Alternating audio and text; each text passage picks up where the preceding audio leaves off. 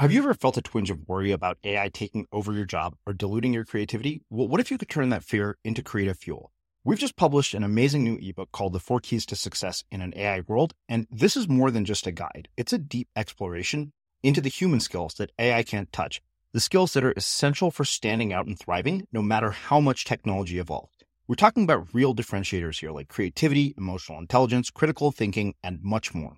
Inside, you'll find actionable insights and strategies to develop these skills, whether you're a creative person, a business person, or just simply someone who loves personal development. This isn't a story about tech taking over. It's a story of human creativity thriving alongside AI. Picture this, AI as your creative co-pilot, not just as a tool, but a collaborator that enhances your unique human skills. The 4 Keys ebook will show you exactly how to do that and view AI in a new way that empowers you instead of overshadows you. Transform your creative potential today. Head over to unmistakablecreative.com/4keys. Use the number 4, KEYS. That's unmistakablecreative.com/4keys and download your free copy. I think the Western world has success completely wrong. I think the assumptions about success are absolutely upside down, backwards, and wrong. I mean, for instance, the assumption that it is better to be wealthy than not wealthy, I think is not true. And I think, in fact, if you study it, what you'll find is, generally speaking, those with less money, are happier than those with a lot of money. As long as you have good shelter, enough to eat, enough to drink, and, right? But if you get above a subsistence level, if you get to a point of where you're comfortable and you're safe and you're eating, money beyond that doesn't really add happiness. And a lot of money beyond that, I would say, not only doesn't add happiness, but also maybe starts to infringe on happiness, because it causes people to focus on the wrong things, chase the wrong things, and chase things that are intended to gratify the ego instead of things that are truly fulfilling.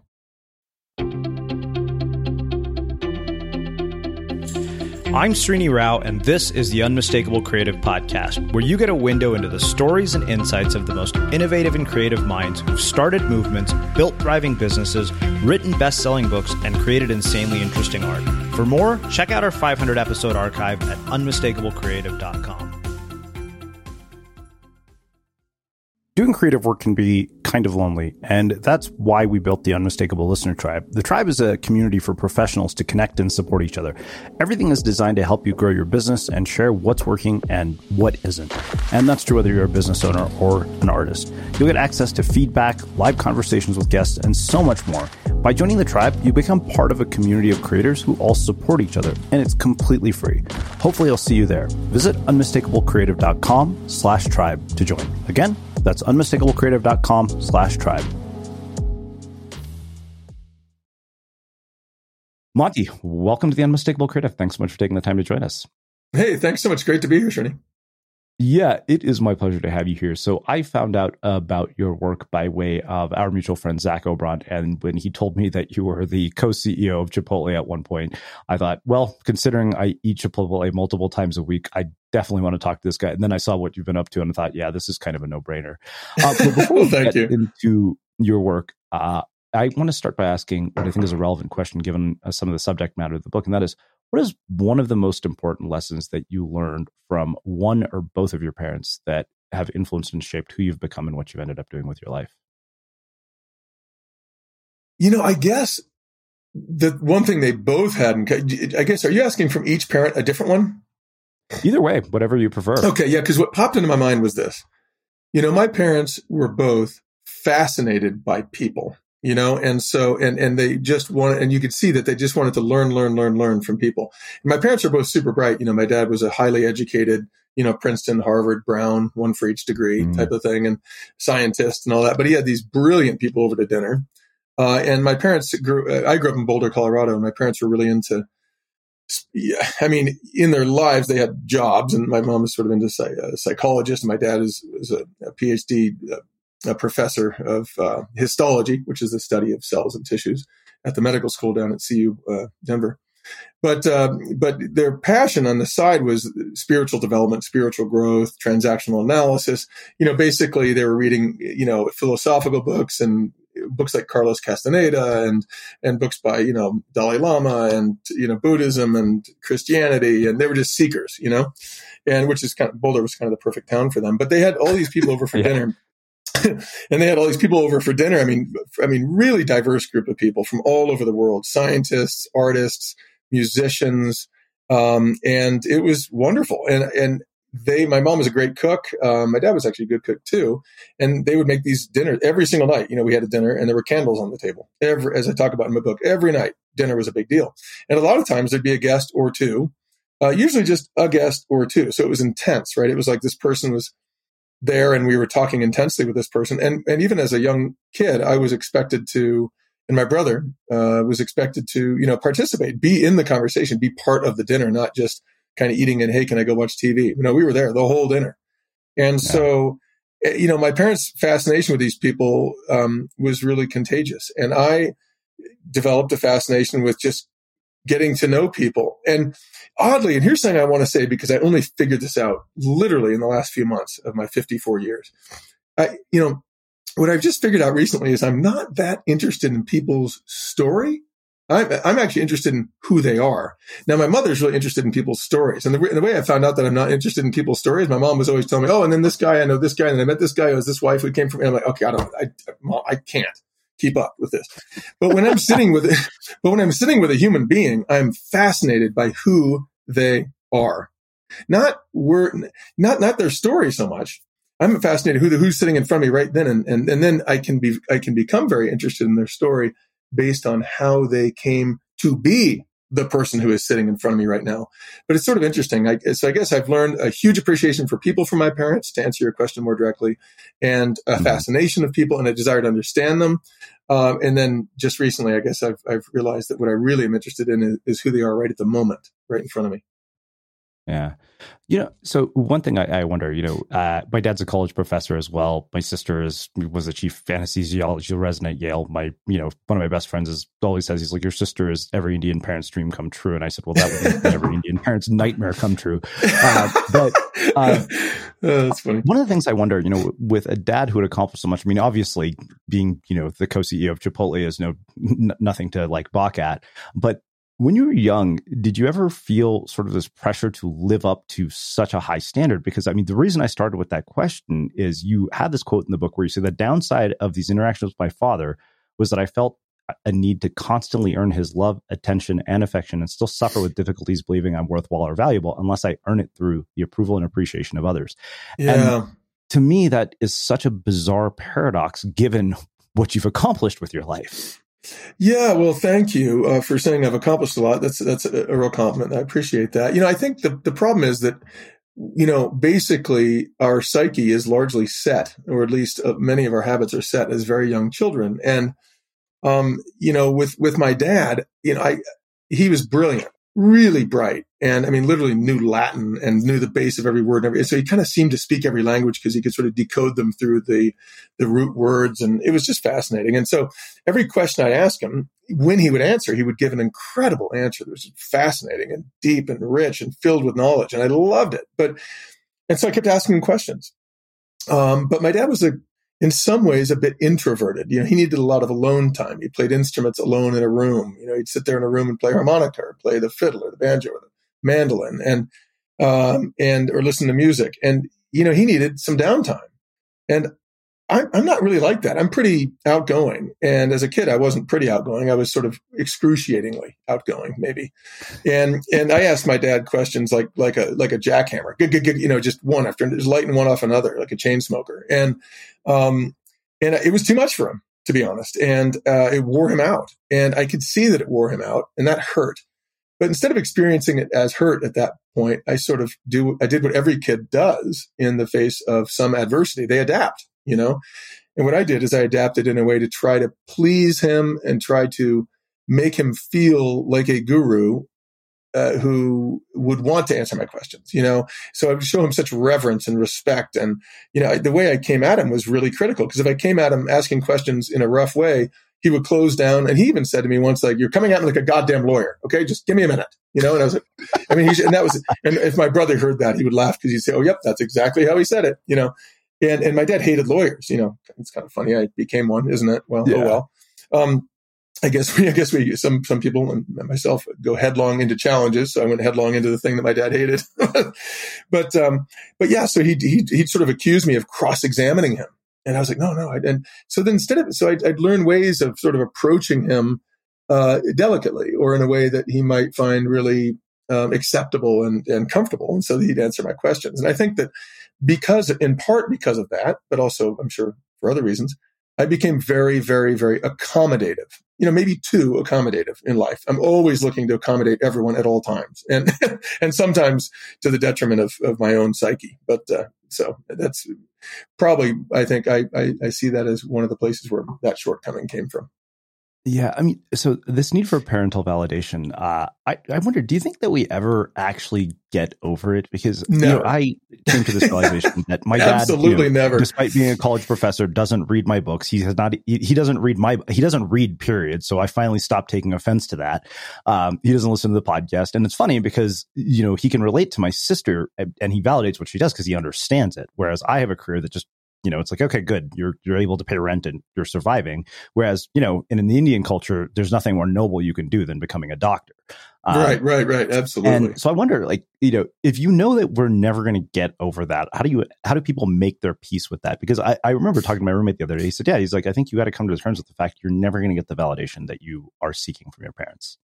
Well, yeah, I think that's true. And I think the problem, you never get over it. I'm convinced of that. I've worked on it really hard. You never get over it.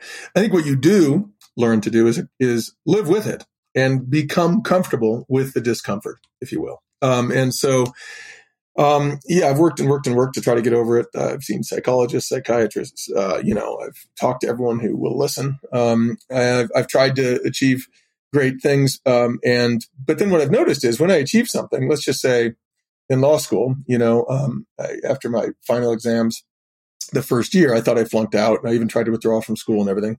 I think I talk about that in my book, unless I cut that out. I forget. But anyway, I ended up getting these really good grades. And I remember when I got my report card back, or whatever you call it, my grades back, I looked at it, and the grades were exceptional, really, really high. I was in the top 10% of my class. This is after I thought I failed all the exams. And so I was like, yay, I felt this rush of excitement and glee and glory and happiness for 3 minutes. And after 3 minutes, I thought, I became disappointed, and I thought, oh God, if I tried harder, I could have done better. So what I found is that, success or achieving, quote unquote, impressive things does nothing to advance my self-image. And so, but what I realized is I like doing stuff. I like trying hard. I like trying to do things well for the sake of it.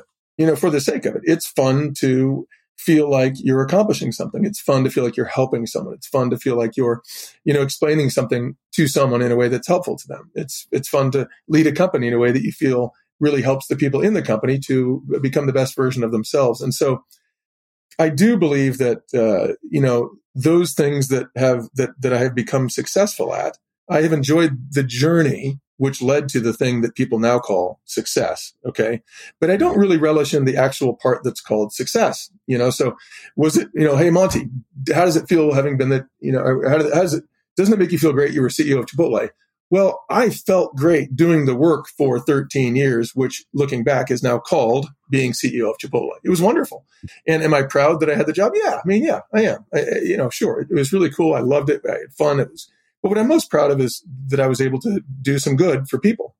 And what made it worth it was the journey, not actually the sort of report card, if you will. So in the future of law school, after I got good grades the first semester, then I started trying because I was like, for the sake of, it was fun trying. It was fun feeling like I'm learning the material. It was fun feeling like I was on top of it. And then my grades got, even better.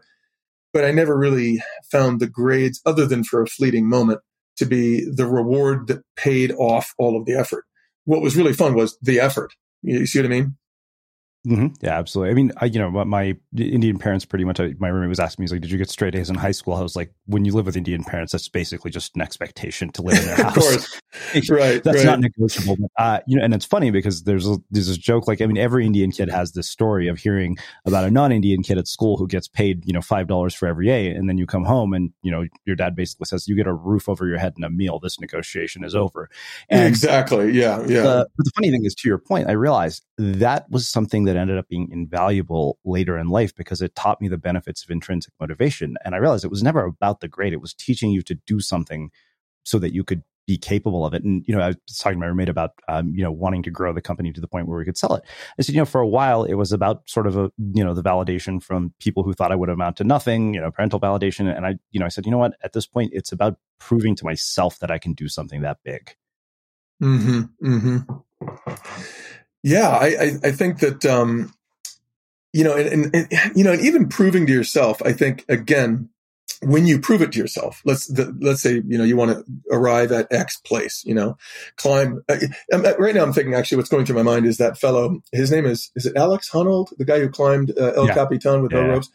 I watched that film and, and listen, he's a lunatic. And I mean that in the most respectful way. You know what I mean? It's like, I mean it with all respect. And I think if I met him, and I haven't met him, unfortunately, but if I met him, I'm sure I would find that he was a lunatic and fascinating, and if I asked him, are you a lunatic? He'd probably say, well, yeah, of course I'm a lunatic, but anyway, so if he ever heard this, I hope he would take it as a compliment. But anyway, I watched that movie, I think it was called Dawn Wall or something like that. And where he climbed up that thing. And I was literally on the edge of my seat with my fingers gripping. I was like so nervous that I was exhausted when it was over. But when he got to the top of that, you know what I mean? And I watched it with my son. We were both sitting there just totally uncomfortable. And yet we fascinated. Anyway, he gets to the top of that wall where every moment he should have died for about, I think it was like 3 hours and 55 minutes it took him. And he gets to the very top and, there's this kind of, I forget whether he pumped his fist or he was like, yes, or had, looked at the sky with glee. And I was like, yep, I know that feeling. And that's over now. Now it's over. Now, because then your brain starts going, okay, now what? And in his case, well, he climbed, maybe the baddest ass piece of rock on the planet. And so I felt this glee and this sort of sense of tears in my eyes of glory for what he had accomplished, but I also felt compassion because I know that after accomplishing something like that, your mind and especially your ego will instantly tell you, okay, that's done. And your credit goes away for it. And now your mind starts thinking, what do I do now? What do I do now? What do I do now? Yeah. And, it reminds me of the analysts. When I was at Chipotle, you've got, you talk to analysts all the time who you're basically informing the shareholders as to whether they should buy or sell the stock. And so one of the things you got to do as an officer of a company or CEO anyway, is talk to analysts a lot and talk to them about the company, the performance, how you're doing, your vision, so forth. And, it's funny. We always said you're only as good as your latest result, and the moment you turn in a great result, they say, hey, great quarter. And then they ask questions about the next quarter. And I'll tell you, great quarter, that's how long, if they even say great quarter, and we got a lot of people saying great quarter, which is very much appreciated, but they'd say, hey, okay, Monty, great quarter. And then period, right? And then the rest was an inquisition about what are you going to do for me next? And if the answer is you're not going to do anything for me next, well, they'd recommend to sell the stock and then your stock goes down type of thing. So I think the ego is the same way as the analyst, right? The ego is your internal analyst. The ego is saying, okay, great. You climbed the fucking wall. Great. Throw your hands up for a minute. Good. Pump your fist. Great. Okay. Now what? Now what are you going to do? Now what are you going to do? Now what are you going to do? It's not good enough, And so I think a lot of us who are very, very driven are sometimes driven by demons. It's not being driven is, I think generally seen in Western culture as a good thing, but it's not good or bad. I would say it's difficult, and it will lead to rewarding outcomes. But rewarding in what way? Well, nothing satisfies the ego, right? The ego's, by definition, is an internal structure that cannot be satisfied ever, period. Not by anyone. There's no one in the world who's ever satisfied their ego. So if you're working in part for your ego or to satisfy your ego, it never, ever, ever will be satisfied by any human being anywhere in the world at any time, ever. And that's why you see so many successful people who are essentially miserable, so many quote successful end of quotes people who are miserable. You see it with, the guy who, you can see it with almost everyone who they become wealthy, they buy a material object. They become more wealthy, they buy a bigger material object, and they buy a bigger house and a bigger jet and a bigger boat. And it's bigger, and then you find out, if you get to know these people, that, they're basically dissatisfied, right? They're finding some reason to be dissatisfied. And that's because they're so often so associated with ego. So I think what's really the name of the game, sort of in my mind, sort of spiritually, if you want to really grow, it's to understand and get to know when your ego is the thing leading you. Understand and get to know your ego so you can see it. And once you can see your ego, that which is seeing your ego is not ego, right? Because you can see you're standing back to look at it and witness it. And once you witness it, that which is witnessing it is, of course, something different than the ego. And that's yourself. That's what's real. That's your sort of essential nature. And so if you can really tune in and understand, I guess, if you read a lot of books about Buddhism and so forth, there's this sort of underlying theme that it would be nice to sort of get rid of the ego, right? But, most books that talk about how to get rid of the ego say, don't try to get rid of it, because that which is trying to get rid of the ego is also ego. So I think the key is awareness, becoming aware of what is going on sort of inside your mind, inside your brain, inside your psychological structure. And I think if you can become in touch with something besides ego, sort of in addition to ego, because it's hard to get rid of it. But if you just become aware of the other stuff, that other stuff is where real fulfillment comes from, enrichment comes from. And that other stuff is usually fascinated by the external world, fascinated by other people, fascinated by connection and love and understanding, and becoming sort of one with the energy of other people, of the environment, of animals, and of our world. And that's where true fulfillment is accessible as possible. It's funny you say this, because it reminds me of a story my best friend from college told me. Right after she got married, people would ask her, "Great, when are you having a kid?" And then right after she had the first kid, they literally asked her a day later, "When are you having the second one?" It's like, okay, yeah, this and is it's what like, come on, hey, the kid. I mean, I haven't even changed his first diaper yet. Can I have a minute? It's yeah, it's nuts. Yeah. It's nuts, and our whole society is nuts in that way. Absolutely. One size fits all seems like a good idea for clothes until you try them on. Same goes for healthcare. That's why United Healthcare offers flexible, budget-friendly coverage for medical, vision, dental, and more. Learn more at uh1.com. This is Paige, the co-host of Giggly Squad, and I want to tell you about a company that I've been loving, Olive & June. Olive & June gives you everything that you need for a salon-quality manicure in one box. And if you break it down, it really comes out to $2 a manicure, which is absolutely insane. It's also so easy to get salon-worthy nails at home with Olive & June. The difference between how your nails used to look when you did them yourself and now with the Mani system is a complete game changer. The best thing about Olive & June, too, is it's a quick dry. Dries in about 1 minute, lasts for 5 days, and full coverage in up to 1 to 2 coats. Visit oliveandjune.com/perfectmani20 for 20% off your first system. That's oliveandjune.com/perfectmani20 for 20% off your first system. Many of us have those stubborn pounds that seem impossible to lose, no matter how good we eat or how hard we work out. My solution is PlushCare.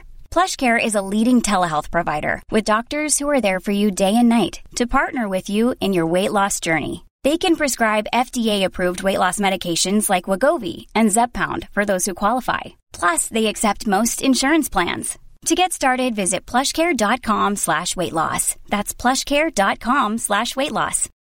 Since 2013, Bombas has donated over 100 million socks, underwear, and T-shirts to those facing homelessness. If we counted those on air, this ad would last over 1,157 days. But if we counted the time it takes to make a donation possible, it would take just a few clicks. Because every time you make a purchase, Bombas donates an item to someone who needs it. Go to bombas.com/ACAST and use code ACAST for 20% off your first purchase. That's bombas.com/ACAST, code ACAST. Hey, it's Ryan Reynolds, and I'm here with Keith, co-star of my upcoming film, If, only in theaters May 17th. Do you want to tell people the big news? All right, I'll do it. Sign up now and you'll get unlimited for $15 a month and 6 months of Paramount Plus Essential Plan on us. MintMobile.com/switch. Upfront payment of $45 equivalent to $15 per month. Unlimited over 40 gigabytes per month. Face lower speeds. Videos at 480p. Active Mint customers by 531.24 get 6 months of Paramount Plus Essential Plan. Auto renews after 6 months. Offer ends May 31st, 2024. Separate Paramount Plus registration required. Terms and conditions apply if rated PG. As creators, we're always on the move. Whether it's a live podcast event, a pop-up shop, or a workshop, we're constantly interacting with community, and that's where Tap to Pay on iPhone and Stripe comes in. Imagine this. You're at a live event, a listener loves your merch, or a participant wants to sign up for your course on the spot. With Tap to Pay on iPhone and Stripe, you can accept their payments right there and then, right from your iPhone, so there's no extra hardware or no delays. Total game changer. It's not just for creators. Any business owner can do this. It's about making transactions smoother and much more personal, growing your business in your way. We've been using Stripe for our products and courses for a long time, and now with Tap to Pay on iPhone, you can take your business to the next level too. So visit stripe.com/tapiphone to learn more. Remember, folks, with Tap to Pay on iPhone and Stripe, your business is always at your fingertips. Nuts. And so... Well, it's funny because, like, I mean, even as an author, you know, like one of the things I always say is you get like these 2 days in a spotlight where you get to show off your book. And, you know, first, you know, that doesn't represent the 2 years you spent writing it. And then the buzz almost always immediately wears off. Like, I remember when I got a book deal, I thought, oh, you know what, like, I'm going to be on cloud 9. This is the thing I've been trying to accomplish for so long. And, you know, that satisfaction lasted for probably about 3 months. And then everything was back to normal. Right. Yeah. And then you're like, okay, here I am. I'm here. You know, what now? And so yeah, you're absolutely right. So, you know, you've alluded to your son a couple of times. So I wonder, you know, what about the way that your parents raised you has influenced the way that you're raising your own kids? And also, you know, when you're somebody who's accomplished, you know, what you have, you know, as the CEO of this massive company, how do you make sure your kids are aware of the amount of privilege that they've been blessed with? Because I think that that's something that I became so much more aware of over the last few years, especially, you know, seeing the pandemic. I mean, you know, my parents weren't rich by any stretch of the imagination. My dad's a college professor. We lived an upper middle class life. There's no question as to whether I would get a college education. And It's only looking back, I realized that those are privileged circumstances. And your son is growing up in even far more privileged circumstances than I did. So how do you maintain, you know, how do you make sure you maintain awareness of that? Yeah, great question. And I think both those two questions you asked, I think in my mind really dovetail. So the first you asked was basically, what did my parents do and how did it influence how I raised my kids? So I've got two boys, 23 and 21, and then I've got a daughter who's 16. You know, my parents did so many things right. And I don't want to talk about that right now. I'll talk about one thing I think that they didn't do very well.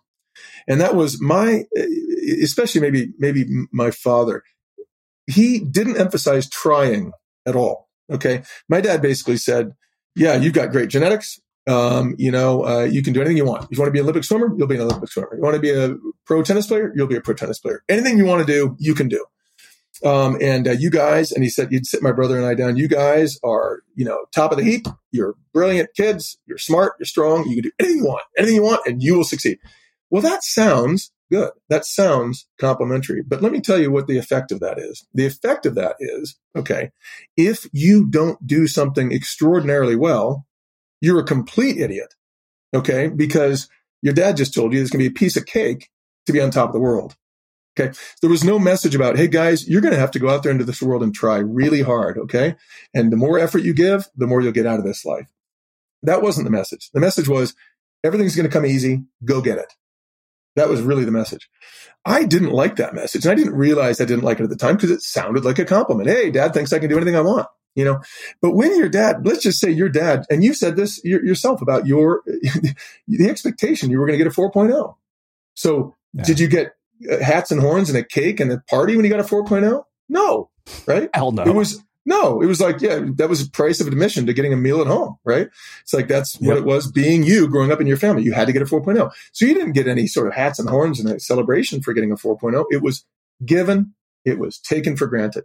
So I felt like anything I did there was no way to please my dad because my dad had already told me I'm going to be an Olympian if I just wake up and go swim twice, So I ended up, I think, finding some violent levels of insecurity in that I never felt that anything I did was good enough. And to this day, I would describe myself, I do describe myself to those closest to me after like a couple glasses of wine as an underachiever. It's like I can think of, when I think of my life, all I can, and all I can, when I, the second year at law school, I got the best grades in the law school. And then I was thinking, instead of going, my God, isn't that great? I got the best grades in law school. Instead of that, I look back at the first year when I had been the top 10%, but I was like, top 10% means what? In my mind, it meant that I was below, 9% of, the people in the class. And so all I could see was, well, that's, X amount of people that got better grades than me. And why didn't I try harder? And then when I got the best grades, I was like, oh shit, I should have done that last year, So again, it's that ego thing where nothing's ever enough. And that sort of dovetailed with my father's constant explanation that, hey, you were born of such intelligence and strength that you can do whatever you want, made me just never feel like anything was good enough. Okay. So now fast forward to, I have 3 kids. How did I raise my kids? Just the opposite in that way. I would tell my kids, look, man, don't expect anything good to happen if you don't try hard. Don't expect to do well in school if you don't try hard. Don't expect things will come easy. They don't. Things are hard. Life's hard. You got to try hard and work hard. And you got to expect that there's going to be rainy days. You got to expect that there's going to be times where you fail. And you got, and so I really pushed this message of effort. And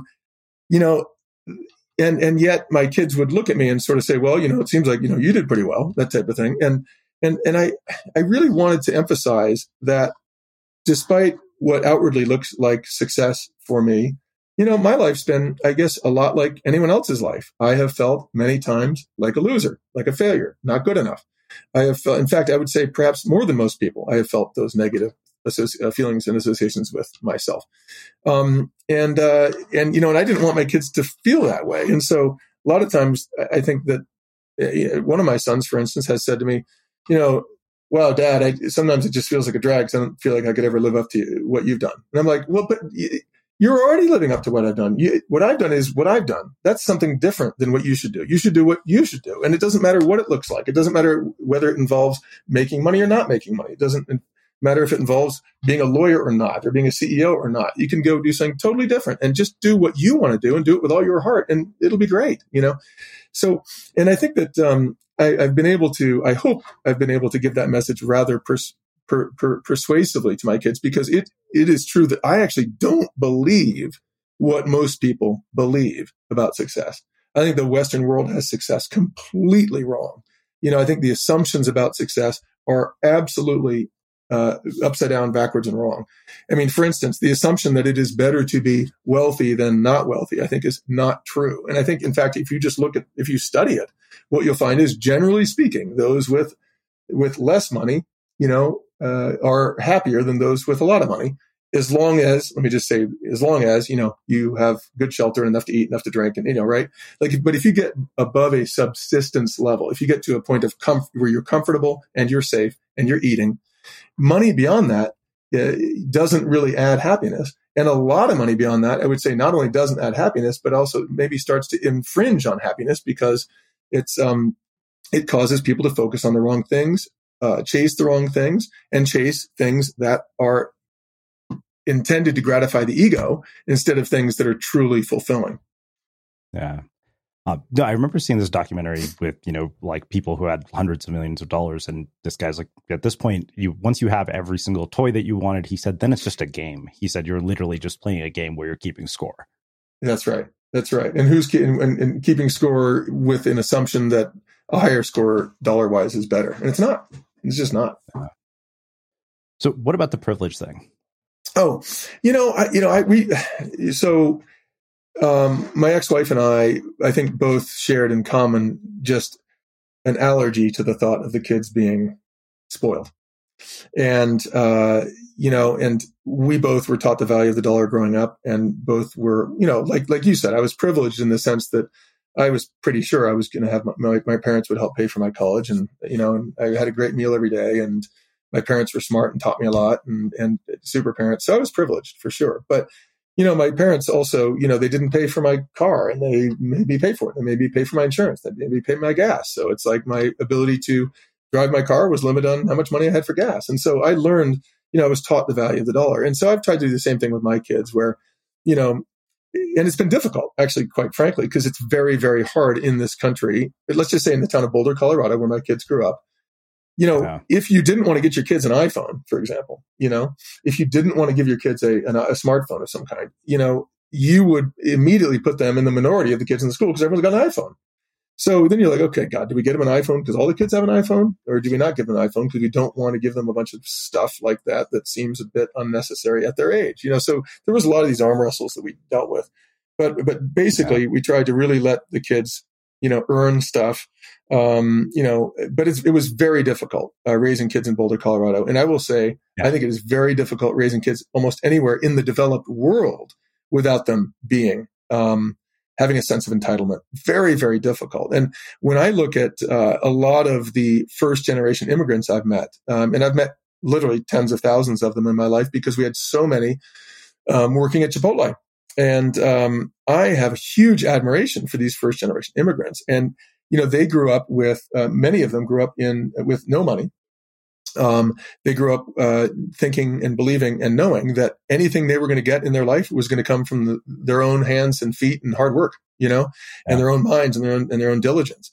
And growing up not knowing that your life is set up for you, growing up not having privilege, growing up not knowing that you're going to have enough money to eat when you're older or buy a house when you're older or go to college when you're older. In my opinion, that builds tremendous character. Struggle builds character. And I think it's extremely hard to raise kids. Like in my case, I'll just keep it personal for a minute.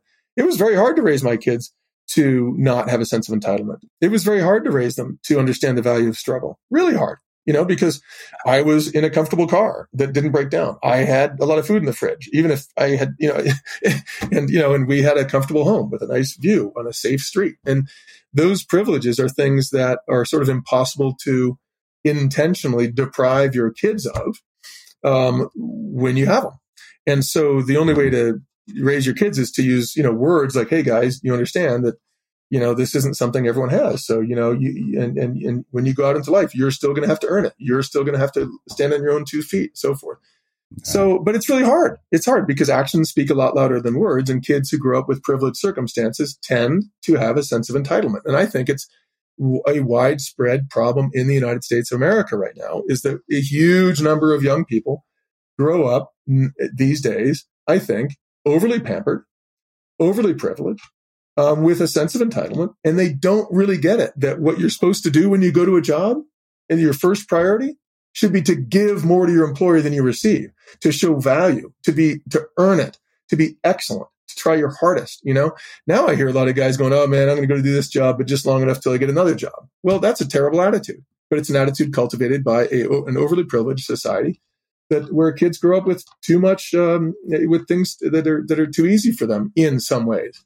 Now, that's not to say it's not difficult growing up in this day and age of social media. I think it's very difficult. But in the way of privilege, it's really hard not to grow up with a sense of entitlement. And I see way too much of it. Yeah. I mean, my parents are first generation immigrants. So I got to see what you're talking about firsthand. And there was a time when I used to think that the career advice they gave me was nonsense because I chose to do something unconventional. And then I realized I'm like, the context from which they're giving that advice makes sense because they grew up in a situation where you either ended up in poverty or security. Like there was nothing in between. So naturally your risk tolerance is significantly lower. I think that's generally true in India, right? I mean, it's very, it's, kind of black and white. It's, very, very successful people. Absolutely. And there's a huge caste system where a lot of people are, in a position of great poverty. And it's not something that surprisingly, a lot of those extremely wealthy people in India, like billionaires, all came from really like impoverished circumstances. Like exactly. And guess what they learned? They learned the value of struggle and they've been working their ass off their whole life. They've been running like crazy, right? Yeah. Yeah. The Ambanis, who pretty much own India, the father who originally started their empire started as a gas station attendant. And now I think they're on like the Forbes, number 5 on the Forbes list. Good Lord. Yeah. Yeah. But, stories like that are many. And, and there's something to celebrate. I think it's wonderful. Here we call it the American dream, and I believe in the American dream. I think it's awesome. But it's funny to really partake of the American dream in some ways. Okay. In some ways, people who've had to struggle a lot have an advantage because they've learned to struggle. They've learned to work hard. They've learned great habits, and so, and that's tough for a parent in my circumstances to be, it's hard to do that effectively. And so I tried hard and hopefully I did okay, but it's hard. Yeah. And Boulder is definitely a bubble of privilege. Like there's just, there's nothing bad things rarely happen here. Unfortunately, we had that shooting, but beyond that, it's kind of, one of the most sort of peaceful places you could ever be.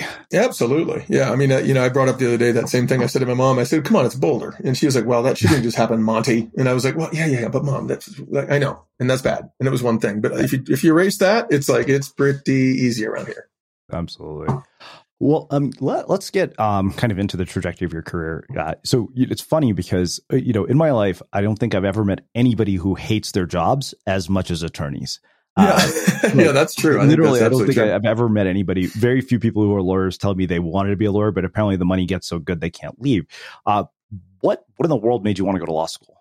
Well, I guess it was my curiosity and that I was always asking questions. And I just, I late in college, I had spent a couple summers working in my dad's laboratory in Denver because I wanted to be a doctor. And so I was in the lab and I realized, I'm really interested in the lab. And I really like it, but it's kind of lonely for me. I decided that I'm better suited to be speaking with people, and talking to people rather than, opening them up and doing surgery on them. And so I switched at the last minute my major from molecular biology to speech communication. I thought, I want to do public speaking and I'm not sure what I'll do with it, but I kind of had in the back of my mind, maybe I'll be a lawyer. And I decided, I want to go to law school. And then I decided I wanted to go to law school. So then I really enjoyed the public speaking stuff, though. I enjoyed getting up in front of people. I enjoyed expressing myself in that way. And so I think that's kind of what pushed me towards being a lawyer. But also when I got out of college, I went and became an insurance adjuster in Los Angeles and was driving all around, basically meeting with people who had big property losses, houses that had burned down or graffiti or floods and this and that, and adjusting the losses to pay them for their damage. And in doing that, I met loads and loads and loads of people, mostly who were in a time of great stress or distress from what had happened to their home. And I found that I found it greatly rewarding to be able to help them. I had this giant checkbook, courtesy of Farmers Insurance, and I was able to, pay for their damage and put them back on their feet. And it was just really cool. And so I loved that. I loved helping people. And I found that when I found people that were in a state of disharmony or struggle because of having lost their home or whatever, I found that I was able to really be of comfort to them. And that made me feel really good. So in doing that, I also worked with some lawyers because there was a lot of fraud that took place in the insurance world. And when you had fraud, sometimes we had to call in lawyers to defend ourselves from saying no to an insurance claim, for example. And when I saw those lawyers, I thought, that's cool. I can kind of see what they're doing. And some of them I think were good, which inspired me. And some of them were lousy, which really inspired me because I thought I can be better than they are. So the good ones gave me something to aspire towards. And the ones that weren't any good gave me something to aspire away from. But either way, I was sort of caught with this notion I could do that, I bet. So I went to law school and law school, I wouldn't say is fun. I mean, that would be an incorrect statement. Law school is not fun. It's super competitive. It's super difficult. It's super intense. It's exhausting. It's scary. You don't know how you're doing until you get all your grades back because there's no quizzes or there's nothing to tell you how you're doing until you're done doing it. You know what I mean? It's like your exams are worth everything. One exam at the end. It's like, it's scary. So law school wasn't particularly fun, although it was very interesting, and so when I ended up excelling in law school, that felt good. And then I went out and became a lawyer and I loved it. I mean, I absolutely loved it. Everything you said about why people hate it is true. I mean, it's super stressful. It's super difficult. It's filled with conflict. It's get up early, go to bed late, work hard all day, never take a break, never rest because you've always got stuff that you should do or should do better. You could always prepare more for the next trial or the next deposition or arbitration or mediation. You're just never ready. You're never done. And it's never enough, because your clients are depending on you. So it's exhausting. On the other hand, it's super, super fascinating. It's different every day. It stimulates your mind. You get to help people who are in grave need of help. And you can do an exceptional job and really set yourself apart by really caring about the people who you're working for and with. And So I absolutely love being a lawyer. I think it was the best education I could have had for me anyway. And I just loved it. It was great.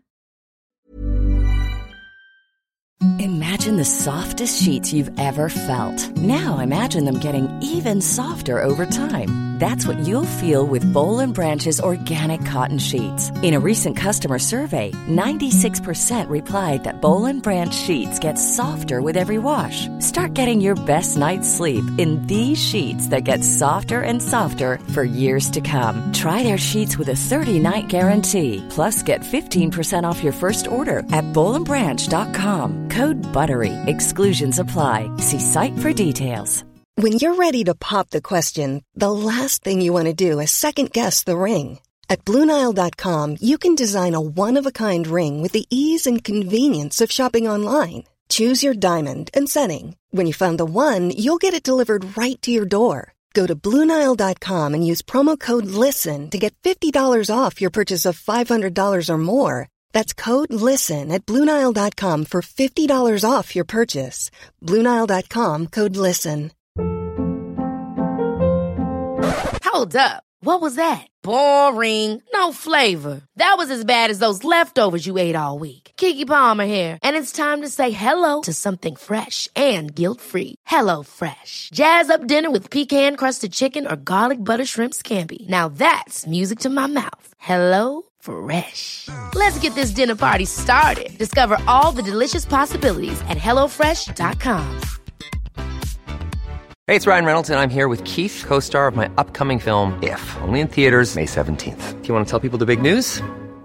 All right, I'll do it. Sign up now and you'll get unlimited for $15 a month and 6 months of Paramount Plus Essential Plan on us. MintMobile.com/switch. Upfront payment of $45 equivalent to $15 per month. Unlimited over 40 gigabytes per month. Face lower speeds. Videos at 480p. Active Mint customers by 531.24 get 6 months of Paramount Plus Essential Plan. Auto renews after 6 months. Offer ends May 31st, 2024. Separate Paramount Plus registration required. Terms and conditions apply if rated PG. Cool fact, a crocodile can't stick out its tongue. Also, you can get health insurance for a month or just under a year in some states. United Healthcare short-term insurance plans, underwritten by Golden Rule Insurance Company, offer flexible, budget-friendly coverage for you. Learn more at uh1.com. As creators, we're always on the move. Whether it's a live podcast event, a pop-up shop, or a workshop, we're constantly interacting with community, and that's where Tap to Pay on iPhone and Stripe comes in. Imagine this. You're at a live event, a listener loves your merch, or a participant wants to sign up for your course on the spot. With Tap to Pay on iPhone and Stripe, you can accept their payments right there and then, right from your iPhone, so there's no extra hardware or no delays. Total game changer. It's not just for creators. Any business owner can do this. It's about making transactions smoother and much more personal, growing your business in your way. We've been using Stripe for our products and courses for a long time, and now with Tap to Pay on iPhone, you can take your business to the next level too. So visit stripe.com/tapiphone to learn more. Remember, folks, with Tap to Pay on iPhone and Stripe, your business is always at your fingertips. Yeah. It's funny because I remember being at the MBA program thinking, I wish I had gotten a law degree, because when I remember I had a cousin who was an attorney who was getting an MBA. I said, listen, man, if you're an attorney, you can do anything an MBA does, but the vice versa is not true. A law degree is far more useful. Yeah. I think, I actually agree with that. I think that the law degree, while it doesn't teach you business per se, it is an incredible business degree. I mean, by the time I went over to be CEO of Chipotle,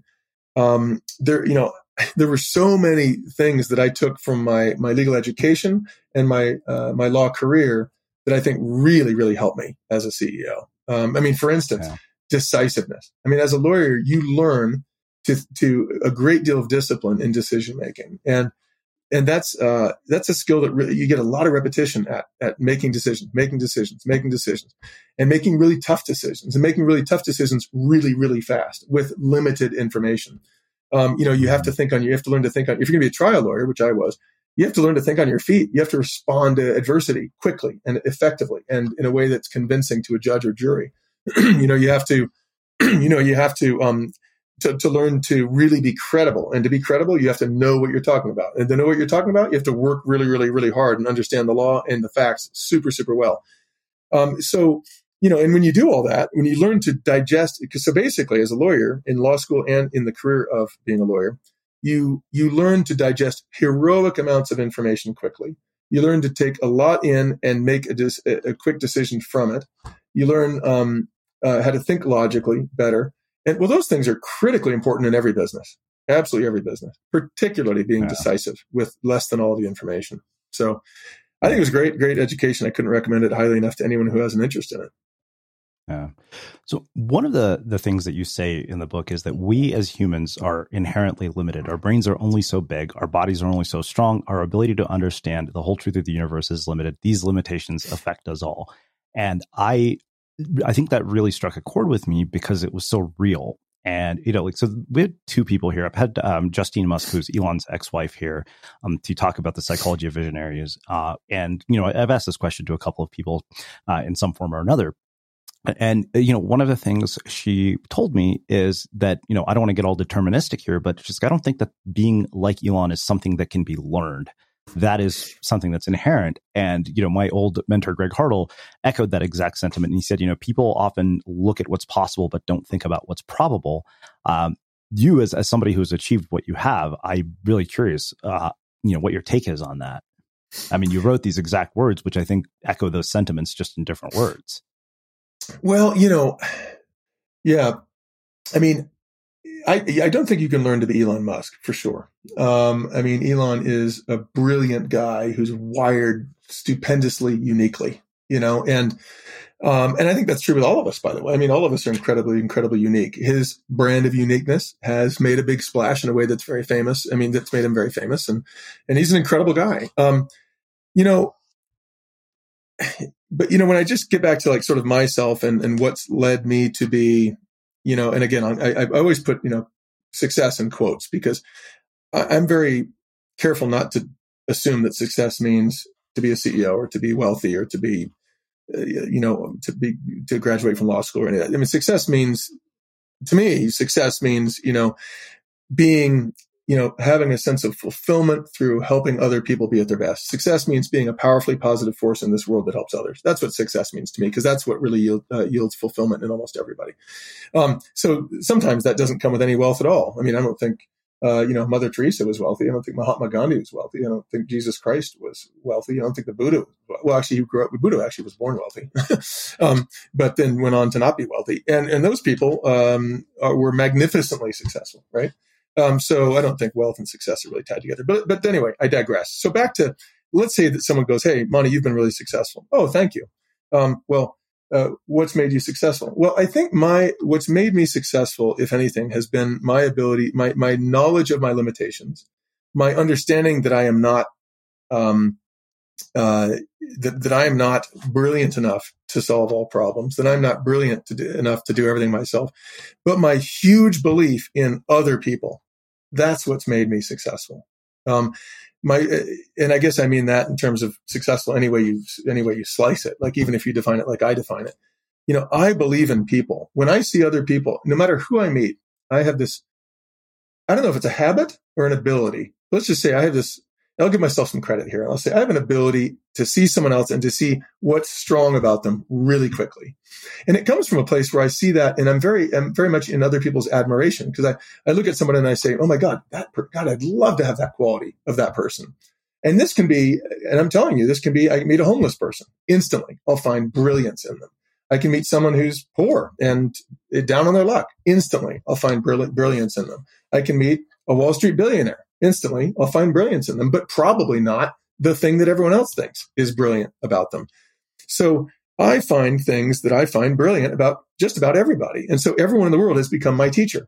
Every single person I've ever met is my teacher. And that attitude that you can learn so tremendously much from anybody you meet, and maybe particularly those that other people would consider unworthy of learning from. Those are my greatest teachers. Okay. So when you have the whole world as your group of teachers and you have an enormous belief in their brilliance, in their wisdom, in their capability, then you've got a huge army at your disposal, because when you go out and believe so deeply in other people, they feel it. They know it. It helps them blossom and become the best version of themselves. And so, like I guess I didn't write this in the book, but I often say it since with the creation of my docuseries, Connected. I'm not sure if you know about that, but anyway, my docuseries, is all about demonstrating that all of us in this world, we're really all the same in the sense that all of us want to be seen, valued, understood, and loved. I mean, that's what we all want. And we go about it very, very different ways. Some people very effectively and some people not so effectively. I would say that very, very wealthy people tend to go about being seen, valued, understood, and loved with much less skill and much less effectiveness than poor people. I mean, in my mind, there's absolutely no question that that's true. Poor people tend to value in life the things that are most important: loyalty, love for family, cooperation, helping others. I mean, a lot of people who are quote unquote poor, and again, I put that in quotes because to me, not having much money doesn't make you poor. Having a poor spirit makes you poor. But people who care about each other, love each other, help each other, and are always in service of others, if they have no dollars, they're rich. And they're rich in friendships. They're rich in fulfillment.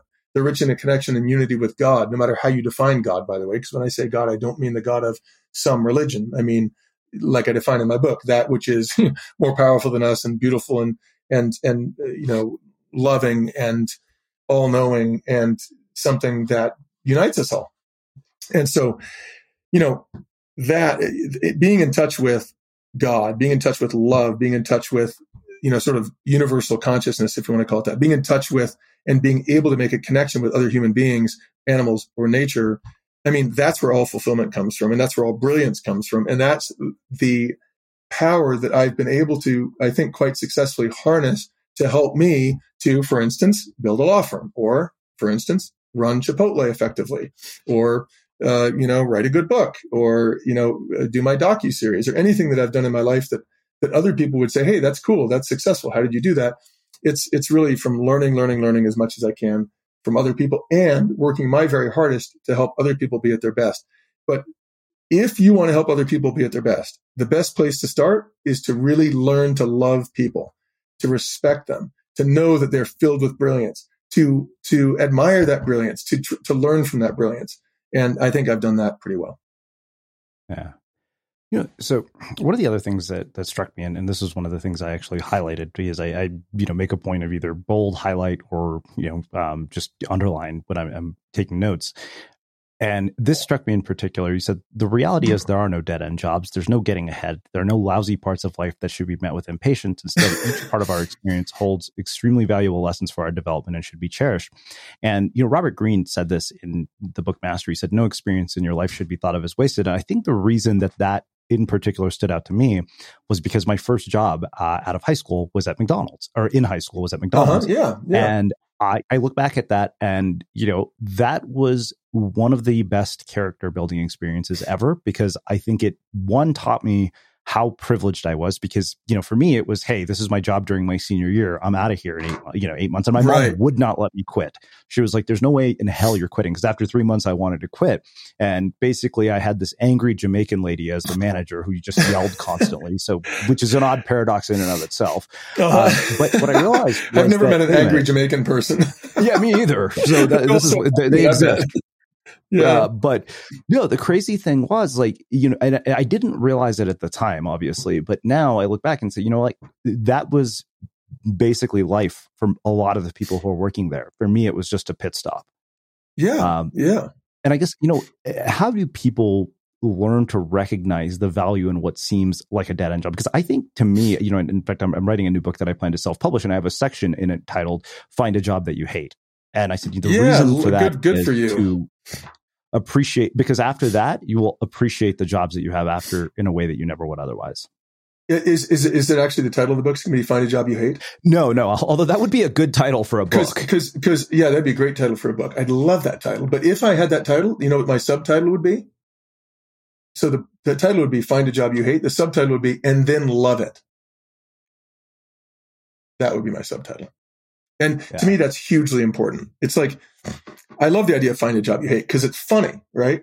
But really, I don't believe in hating a job. I think it's like, get a job and then be grateful as hell you have it. Work your absolute hardest at it. Separate yourself every way you can in terms of being excellent, in terms of what you give to your employer. Give as much as you can with as minimal of expectations of receiving as you can. And then you will find yourself growing mightily and having great success. when people say dead end job, it just gets my hackles up. Dead end job? Or when people say, oh yeah, he had a kind of a shitty career. I mean, what does that mean? The only shitty career is a career where you don't do any good for anyone else and you hate it. Okay. I guess you could call that shitty, but I would say what's shitty about that is your attitude. Anyone who's got a shitty career, their attitude sucks. Okay. Because you can go to any job, and I mean any job, it just popped in my mind, that Dirty Jobs show from TV, but you can go into any job and find something wonderful about it. Find something meditative, find something spiritually rewarding, find something that you can grow from. Every single moment of every day should be a learning experience, and especially those things that are difficult, especially those things where you feel underappreciated, undervalued.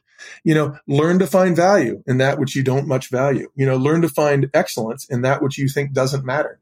Do a great job when no one's watching. These things aren't just cute things to say. These are the way you learn to become fulfilled. These are the way you feel good about yourself, and they're the way you become successful. I mean, anyone who becomes really successful gets there by doing something of great value for others. I mean, that's how you get there, right?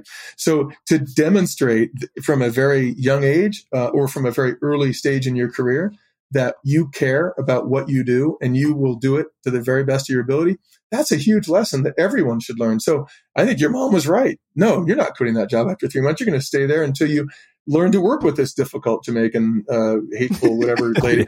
You're going to stay there until you become best friends with that boss, or at least get a great working relationship. You're going to stay there until you appreciate that job. I'm on your mom's side all day long. Yeah, it's funny because I've been probably fired from every single job I've ever had post college, which is why I don't have one. But my very first job was working with this tyrant of a CEO. He was an Indian guy, young, and he fired me 5 days before Christmas. And I always thought that job was such a waste, but I realized the most valuable thing I got from that job was how not to lead people. That's true too. Yeah. I mean, absolutely.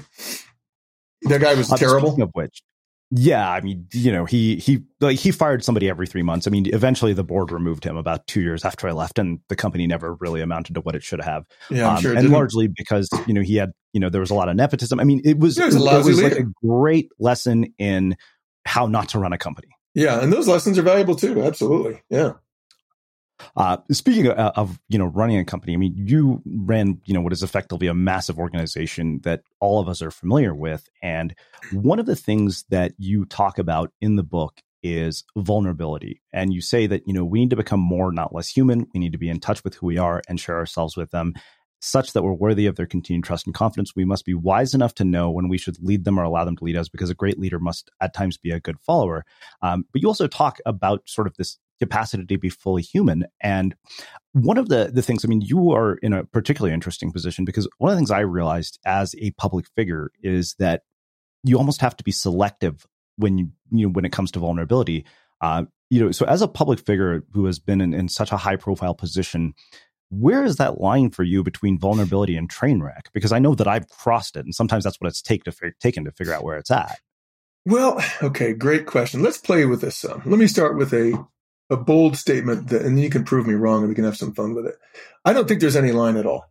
I don't think there's any line whatsoever. I think you show maximum vulnerability in all phases of life at all times, period. That's what I think. Now, let me sort of back up a second to say, okay, but does that mean that, that you're always, that you always cry when you're sad? Does it mean you say what comes to your mind every second of every day, no matter what audience you're in front of? No. I mean, you can be vulnerable and still behave appropriately, so, you can feel strong feelings and still behave appropriately. But I think vulnerability is a state of being that is always better, than to try to draw a line and have times where you're not vulnerable. So that's what I think. So, but poke holes in that. Yeah. So, the reason I asked that, I was on a reality TV show earlier this year that ended up, I think it aired last summer, called Indian Matchmaking. And one of the things that I went in knowing was that, okay, I had a cousin who was an attorney. I had him look at the media release, and he said, it doesn't matter what this release says. You're an attorney, so you probably know this. He said, doesn't matter what this says. He's like, anybody can make you look like a jackass in the editing. He said, your job is to give them zero ammo, which they can do that with. Yeah. And I realized I was mindful of that because I already had a public presence. I have investors that I'm accountable to. Because I think when just as you are, as the CEO of Chipotle, when you're in the public eye, everything you do is a reflection on all of the people who are associated with you. So if you're an idiot, they are by association. Like I remember telling somebody once, I think it might have been on the show, where it's like, as crazy as it sounds, there are probably some really great, wonderful, kind people who worked in the Trump administration, but by association, everybody thinks they're horrible. Right. Well, I don't think being vulnerable ever means that you have to be stupid. And when you're really vulnerable, listen, if ever you've pointed an example where you got to be careful with vulnerability, reality TV show with an editor doing whatever the hell he wants might be the example, right? Because but again, if you go into that situation of a reality TV show and as a participant and you are vulnerable, being vulnerable again, also when you're really vulnerable, it means that you're going to be more aware, more astute, more alert, more, and really, de facto, because of all those things, more intelligent, and so you're going to be more aware in your state of maximum vulnerability of other people who might try to take advantage of you. Being vulnerable doesn't mean letting someone take advantage of you. It means letting yourself have full access to your heart, at all times. It means if something hurts you, feeling the pain and letting the pain be. It means if something makes you sad, allowing the sadness. If something makes you angry, you allow the anger. Now, it doesn't mean that if something makes you angry in a situation where it's not appropriate to slam your fist down, you can choose to not slam your fist down and still have behavior appropriate for the situation. But that doesn't mean you weren't vulnerable. That just means you made a decision to behave in a certain way that was appropriate to a situation. Yeah. Well, let's talk specifically about empowerment, because I know that you talked about this, throughout the book multiple times. You said it's the holy grail of leadership. You say empowerment is the heart of leadership. If you can figure out how to empower the people you lead, it will help you lead any organization to huge success. Teaching and learning the art of empowering others can be challenging, and doing it well involves mastery of many interrelated concepts. And, I think the reason that struck me so much is, we're about to have a transition on our team. Our current community manager is leaving and somebody else is taking over. And, I realized I hadn't asked her, like, what do you want out of this? Like, what is your vision for what you're going to get from this? And it just reminded me that I needed to do that. But talk to me about this. Like, where do people go wrong with this? And then, how do they actually do it well? Yeah, well, okay. The place people go wrong, the way people go wrong or do this incorrectly is that they try to amass power. Okay. That's probably the biggest way people go wrong. When someone is put in a leadership position and they're ambitious and they're hardworking and they're intelligent, what they will usually do is try to be very, very, very good at what they do, try to have the answers, try to wield the power, try to tell other people what to do, and basically get involved in thinking and basically coming to the place where they decide that it's all about them. That if they do a great job, things will go well. That if they don't, it won't. But what they forget is the only way to really be a great leader is to harness the power of people. You have to harness the power of other people. There's only so much any one of us can do in this world. Okay. Even if you're brilliant as hell, like Elon Musk, guess what? He's got a huge team of people doing brilliant things. He assembles huge teams of really smart people and points them in a direction of achieving, making a brilliant product like a Tesla or like a SpaceX rocket. So he has to harness the power of thousands of people. Him being brilliant, while cool, while awesome, while fun, and while something to admire for all of us, is not even close to enough to do what he's been able to accomplish as a leader. And the only source of a leader's power is that other people choose to follow. The only source of a leader's power is that other people choose voluntarily to follow that leader. There is no way to get people to follow you by demanding that they follow you. Now, yes, you can get them to do their job by threatening to fire them, but that's what I call management. You can't manage brilliance out of someone. You can only lead someone to brilliance. Okay. So if you want to create an extraordinary organization that accomplishes more than anyone ever thought possible, you need to be a leader, not a manager. And as I say in the book, a manager is someone who basically gets someone to do something that they want them to do. But a leader is someone who gets someone to do something that they themselves, the person themselves, wants to do, which is also in furtherance of the leader's mission. Leadership is so different than management. And the biggest mistake people make is they go manage. What I've seen many, many very intelligent, very brilliant people who are god-awful leaders. And the reason they're bad leaders is they actually don't care about the people that they're with. They don't respect the people they're with. They think that they are better or above the people that they're leading or that they're managing. I won't say leading because they're not leading. No, they're managing. If you think you're above other people, just if you think you're above other people and you're more important, you're going to be a lousy leader. You're not going to be a leader. You're going to be a manager. You can't do it.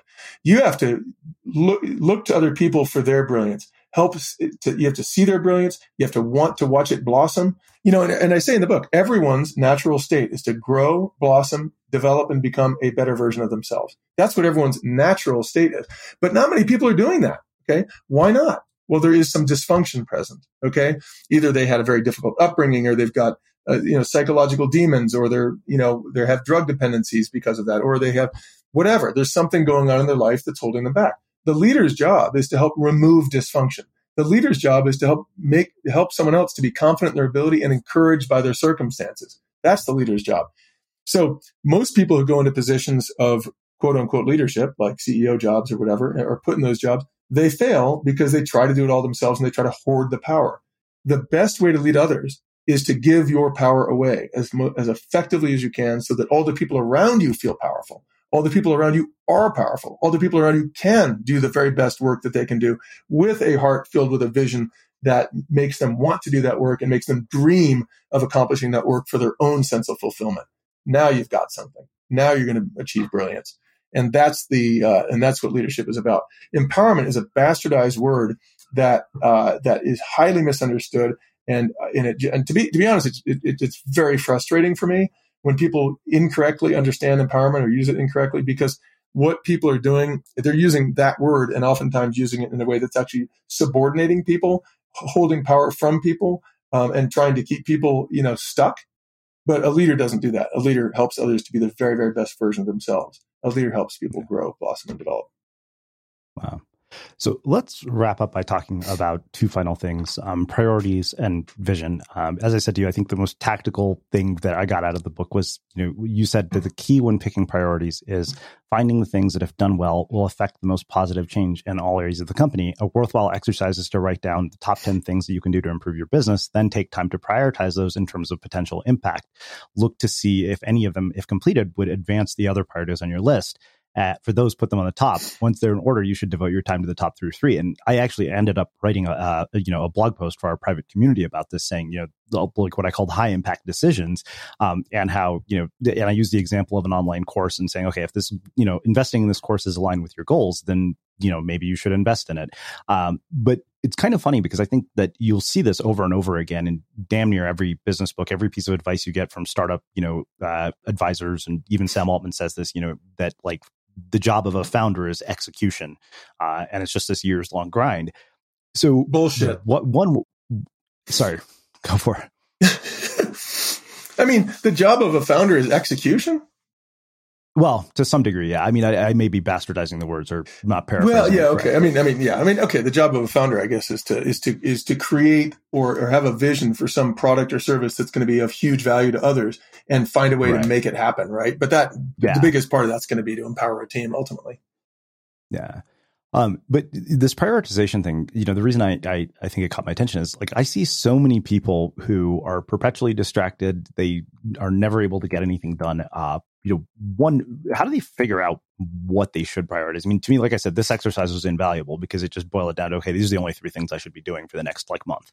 Yeah. Well, I mean, when you're in a CEO position, or any senior executive position, you're going to have loads and loads and loads and loads and loads of things that you can do. You're going to have loads of suggestions of things that other people say are important to do. You're going to have salespeople and vendors coming at you saying you need this product or service or software because it's going to make you way, way, way better. You're going to have you're going to be like a machine gun fire of things coming at you, which seem like generally good ideas. The problem is if you try to do a lot of them, you're in deep trouble because you'll lose focus and you will not succeed. So what's really important to do is find out, okay, what is it that we want to achieve as a business? and just start writing it down. What do we want to achieve? What are the most important things we want to pull off? And when you write them all down, then you can, sort of start to prioritize. At Chipotle, when I got there, I thought, all of a sudden I'm in this new job as being, the top guy at a company with a lot of people, a lot of restaurants. And I thought, what can I do? What can I do? I can spend all day, every day trying to swat at symptoms and make things better and tell people to clean stuff up and tell them to run the restaurants better. But that's not really going to lead to much. What can I do that will make everything better? And what I pretty quickly understood was, that clearly when you have thousands of people working for you, the first thing and most important thing you can do is make sure that all of them are as empowered and as effective as they can be, right? So anything that you do to make them more effective is going to have if you have 1,000 employees, it's going to have 1,000-fold increase in productivity, or 1,000-fold, I should say, it will be leveraged 1,000-fold. Okay, whatever you do times 1,000 people will be leveraged 1,000 people. If it's 75,000 people, as we're working with me at Chipotle, and if you find a way to empower all 75,000 of them, you've just leveraged 75,000 people, which is infinitely, well, maybe not infinitely, 75,000 times more important than leveraging yourself better. So the way to leverage yourself is to leverage others. So always the top priority has to be that the team is excellent. But when it comes to operational priorities, things to do, at Chipotle, I looked at Chipotle and I thought, what is it that's going to make us do well? Well, the answer is if customers love us and want to come back a lot and eat tons of burritos and tell their friends because they love them so much, they tell their friends, and their friends come and their friends tell their friends and so forth. That's what we need to do to be successful. Well, how do you do that? Well, the answer to that is you have an excellent restaurant experience. Well, how do you have an excellent restaurant experience? Well, the answer is you have an incredible team that really cares and produces an excellent restaurant experience. Okay, once you have a good team, what is the most important aspect of the restaurant experience? Well, when it came down to me, I wrote a bunch of things down. Okay, huge list. Okay, really clean restaurants, perfectly followed recipes, really well-prepared food, clean equipment, clean environment, clean bathrooms in the restaurant. You can write a huge list of things that will make that restaurant experience great, right? Okay, so you write all those down. But then you decide, well, how do, but what? And one of those things at Chipotle, one of those things was throughput, okay, the speed with which we served customers. But here's what I figured out. If you really focused on throughput, okay, and tried to get people served more quickly, the act of working on throughput entailed doing lots of the other things on that list really well. So if you say to the team in a Chipotle restaurant, hey guys, hey team, well, first of all, let's assume you've already made it a terrific team of empowered people. That's always number one. Okay, now you've got a terrific team of empowered people who have a vision of having a great restaurant. And then you say to them, guys, hey, let's serve customers really quickly, because here's what happens when you serve customers quickly. Their food will be, first of all, they won't wait in line as long, which is something they don't like. They'll get their food more quickly, which they will like. The food will be it'll be hot because it won't have cooled off on the line. So it will taste better. Then if you're serving them quickly, that means you're going to be cooking more food more often on the grill, which means it will be more fresh. It will be right off the grill, which has just a wonderful taste. It means that your food on the line will be constantly running out and refilled. So it won't look old and cold. It will look fresh and new and delicious, and it will be fresh and new and delicious. So as you move faster, your food gets better tasting. To move faster, though, requires you to do a bunch of things. It requires you to be ready before any customer comes in. It requires you to be extremely organized, to have extra spoons so you don't have to go walking back to get a spoon when your spoon falls on the floor that the serving spoon I'm talking about on the front line. It involves having all the tin foils that you're going to wrap burritos in separated so they don't get stuck together, so it doesn't take longer to serve a customer. It involves having the line perfectly organized. It involves having the right people in the right places in the line. It involves so many things that are also things that make the restaurant operation excellent, that if you just focus on throughput, it tends to cause all other operational initiatives to be well accomplished. And therefore it's a home run. So instead of saying, hey guys, let's keep a really organized restaurant, if you say, hey, let's have maximum throughput, and then you show someone how to achieve that throughput, well, achieving that throughput requires great organization. So now you don't have to talk about organization as a separate desired goal. You see what I mean? So, the way to pick priorities in a business is to find the one or two or three priorities, which, if done, will cause the team to accomplish the rest of them. You see what I mean? So certain goals have lots of other goals associated with them. Those are the goals you want to chase. Beautiful. Well, let's wrap up by talking about vision. I loved the fact that you gave such a concise and also clear explanation of vision, where you said there are 3 rules to be sure that your vision is an effective one. It's relatable, it's realistic, and it's impactful. Because I think that, when people read books like Simon Sinek's Start With Why, and many of the other books that talk about this kind of stuff, they seem to feel like, okay, I can just apply this sort of foolproof formula and, at the end of it, it'll spit out my vision for my company. Or whatever it is that I'm working on. And, I've learned that it's far from true, because even, the whole idea of unmistakable was something that emerged out of 3.5 years of work prior to, rebranding everything we did under the Unmistakable creative umbrella. Like, we were started out as a podcast for bloggers, and it was the messages I heard, the things that resonated with me, and even the things that pissed me off that ultimately resulted in this message. So I'm curious, like, how somebody can actually use these 3 rules to develop a vision for their life or their work. Yeah, great question. You know that show Undercover Boss?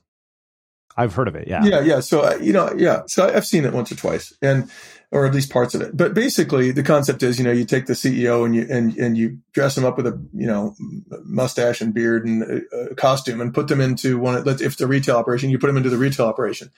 And, what makes the show, I guess, funny and successful is that basically the CEO who's dressed up and put into their store always learns, incredibly, I'm saying that, I guess, jokingly, they always learn to their grand astonishment that the people in the retail location, let's say it's a restaurant, the people in the restaurant don't give a shit about their job, don't care about the restaurant, don't care about the customers, can't wait to quit, but just looking for something better. And when the boss learns that, they're always like, oh my God, I had no idea. Well, it's absurd that they had no idea. Okay. The idea of not knowing what is in the hearts and minds of the people working for you is I don't know if I have a word strong enough. It is not only negligent, it is, you should be fired immediately for that. I mean, you should be out on your butt. You should not be the CEO if you don't know what the people in your restaurants, in my case, or, in your retail operation, think, care about, like, don't like, want to do, don't want to do. So to go in and be surprised by that stuff is inexcusable. And so when you go find out that the people in your restaurant don't give a shit about their job, don't care about the customers, don't care about the restaurant, don't care about whether they do a good job or bad job, guess why they don't? Well, it's because they don't have a vision of their own that they think will be achieved by working hard for you. Okay. So so then you have to ask yourself, when you find out they don't give a shit, then you have to say, instead of saying, why don't they give a shit? You should ask the opposite question. Why would they give a shit? Why would people in the restaurant care about your stupid profits? Why would they care about your stupid success? Why would they care about your stupid yacht you're going to buy? They don't. They shouldn't. Why should they care about that shit? So what should people care about? Well, people should care about something that's going to help them have a great life. People should they should care about being seen, valued, loved, and understood. They should care about feeling worthwhile, needed, powerful, helpful, useful, critical. That's what people should feel good about, and that's what they do feel good about. So a vision is critical, okay, because the vision, like if your people have a vision that they believe in with their own heart, not because you told them to, but because they're like, man, I want that for me, okay? If they have a vision that they want for themselves, guess what? They're going to want to do it, and they're going to want to do it for themselves. Now, people working for themselves, and for themselves and the betterment of the people around them and their families through their own excellence, that's what makes people great. So that's where a vision is so critical. Now, that means, so if you have a vision, you can't have a vision at the top that's like, hey, here's the vision I want to, and you guys go do it. No. That's management. If you have a vision that you find to be important, then you have to ask yourself, why would tens of people or hundreds of people or thousands of people benefit by being part of the journey of achieving this vision? So you have to find a way that each of them will become the best version of themselves in furtherance of that. At Chipotle, when I started there, we had 87% of our crew were Hispanic, and almost all the managers were white. Okay. And the Hispanic people didn't move up through the ranks because there wasn't a method by which to move up through the ranks. They didn't really have, but they didn't have a vision. In fact, when I went and talked to them, when I trained in the restaurant, I talk about this in the book, but basically I went undercover and went to a restaurant where no one knew who I was, and I did the restaurant training. And what I learned was the crew were awesome. They were incredible. These people were really brilliant, but they had no ambition to move up through the ranks because no one had told them they could. No one had made it possible, and it wasn't happening. And so that really bothered me. And I thought, why be training all these people from the outside to go be the boss of these people in the restaurants? And so I thought, okay, well, let's completely change it. Let's get rid of this management training program, which goes out and hires white men from the outside to be the boss of Hispanic people. And instead, let's stop hiring anyone from the outside, and let's go to our crew and start put together a system by which our crew people can move up through the ranks. And so we gave them a vision, and that vision was to become part of a team of top performers empowered to achieve high standards. They each had a vision that every single person that we hired in Chipotle was going to be a future manager or leader if they wanted to be. We needed them. And not only do we need them, but 100% of our managers were going to come from crew. And then thereafter, 100% of our executives were going to come from managers. And so we built this system of upward mobility where all of our future leaders came from people, entry level, hourly employees at the restaurant. So what happened? Well, what happened was loads more people wanted to work at Chipotle. We got way more applicants for each job. The managers were choosing people for crew positions who they thought could be future managers. And what naturally happened was, guess what? I mean, our manager pool became, instead of almost all white men, it became actually, it was over 50% women. And it was, at one point, it became over 50% Hispanic, since we had a lot of Hispanics working in the restaurant. The manager pool eventually reflected the crew. And God, it was so powerful because all these people moved up through the ranks because they had a vision that they believed in. They knew the company believed in them. They knew that we wanted them to be our future leaders. They knew that we cared about them, saw them, understood them, valued them, and loved them. They knew that they were the cat daddies. They were important. They were the people on whose backs we were going to build the future of this organization. And they knew that they weren't only part of it, that they were critical to it. And guess what? They did it for themselves. And so they were excellent. So our restaurant operations got phenomenally better. Our throughput went through the roof. Our sales went through the roof. We got to grow loads more restaurants, which gave loads more jobs to loads more managers, all of whom had come up from within. It was brilliant. All because we created a great vision that was understood by the people in the lowest positions of the organization, the entry-level positions. They understood the vision. They wanted it for themselves, and they knew how to achieve it. And boom, huge success. Amazing. Well, I want to finish with two final things. At the end of the book, you write about stepping down from Chipotle, and you talk about parting ways with somebody, your co-CEO, Steve. And I think the thing that struck me was the fact that it wasn't necessarily parting on the greatest of terms, even though you both kind of said, oh, we're not going to let this affect our friendship. But then, he basically says something about what he wants to say about why you're leaving to the New York Times, and you actually tell him that's not okay. And then you conclude by saying that you guys haven't spoken since.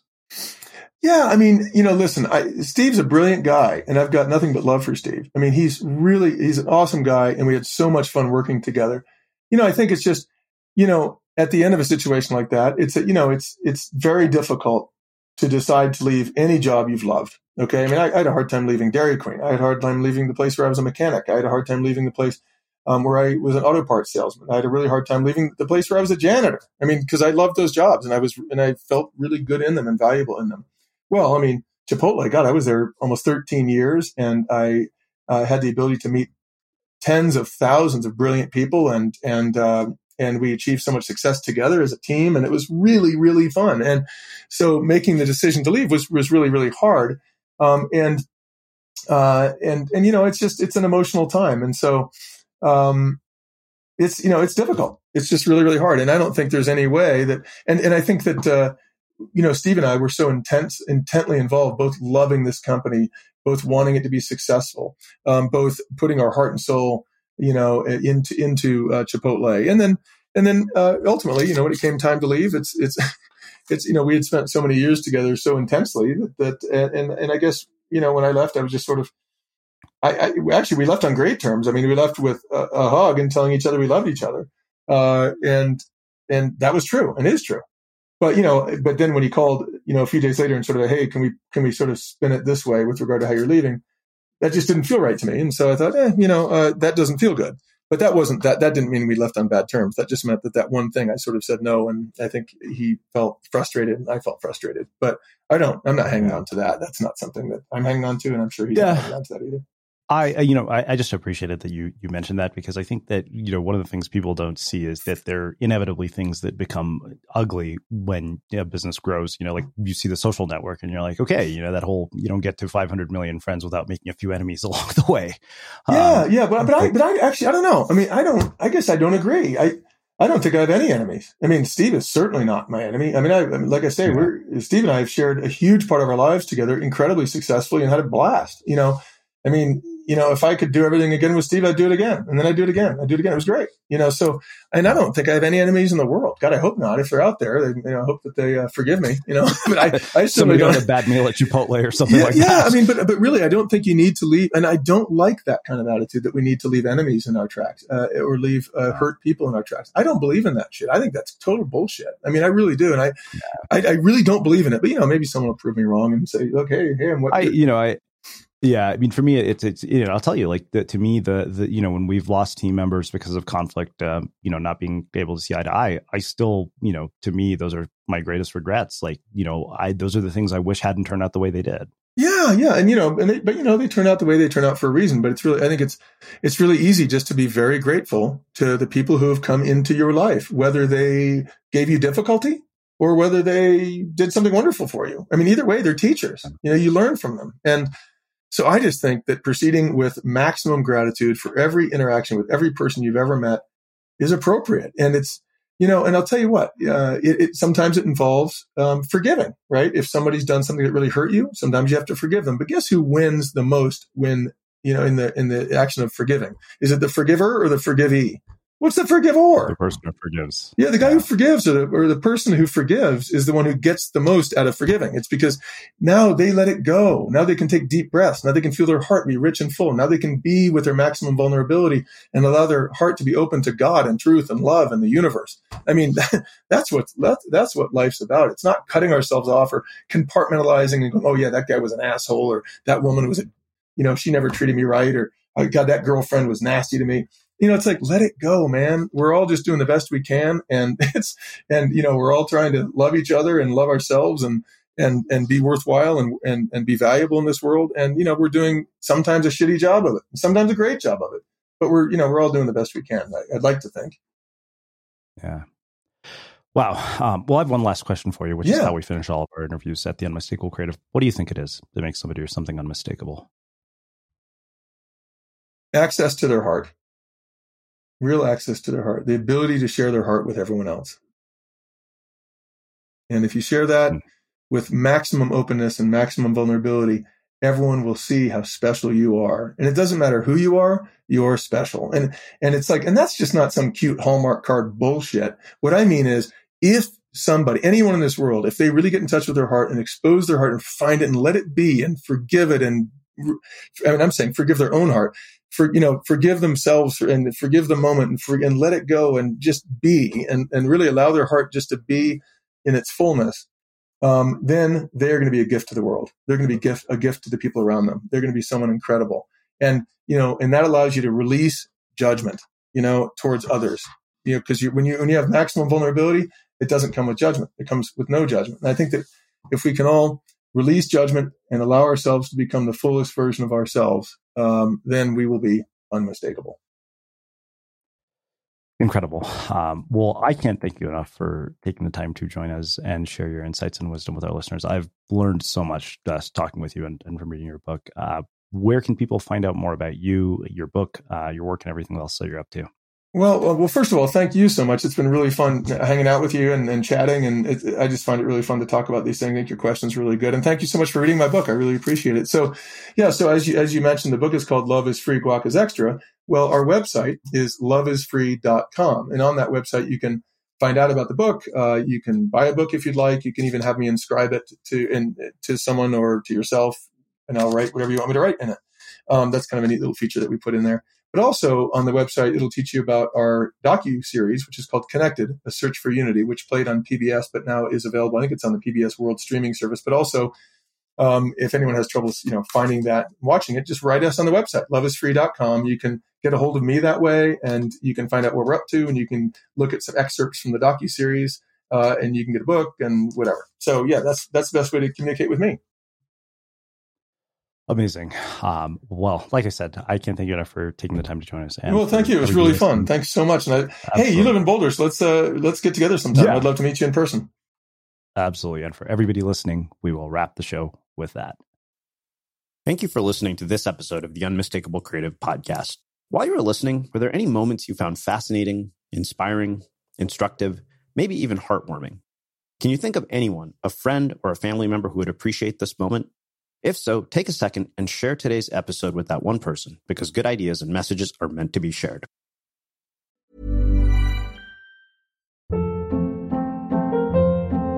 Hold up. What was that? Boring. No flavor. That was as bad as those leftovers you ate all week. Keke Palmer here. And it's time to say hello to something fresh and guilt-free. Hello Fresh. Jazz up dinner with pecan-crusted chicken or garlic butter shrimp scampi. Now that's music to my mouth. Hello Fresh. Let's get this dinner party started. Discover all the delicious possibilities at HelloFresh.com.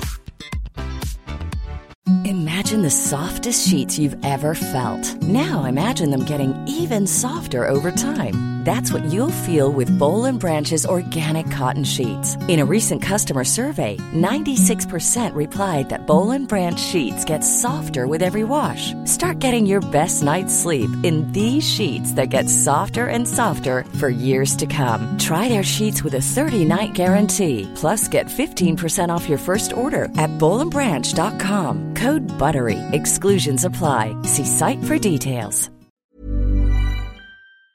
Have you ever felt a twinge of worry about AI taking over your job or diluting your creativity? Well, what if you could turn that fear into creative fuel?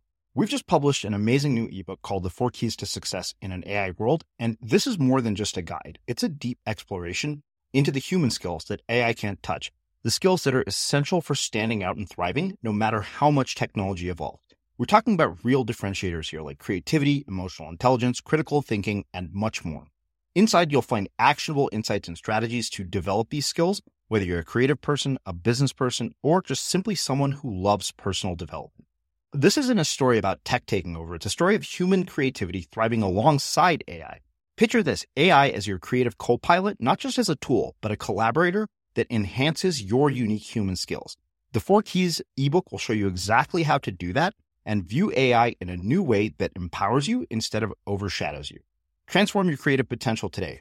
Head over to unmistakablecreative.com/4keys. Use the number 4, KEYS. That's unmistakablecreative.com/4keys and download your free copy.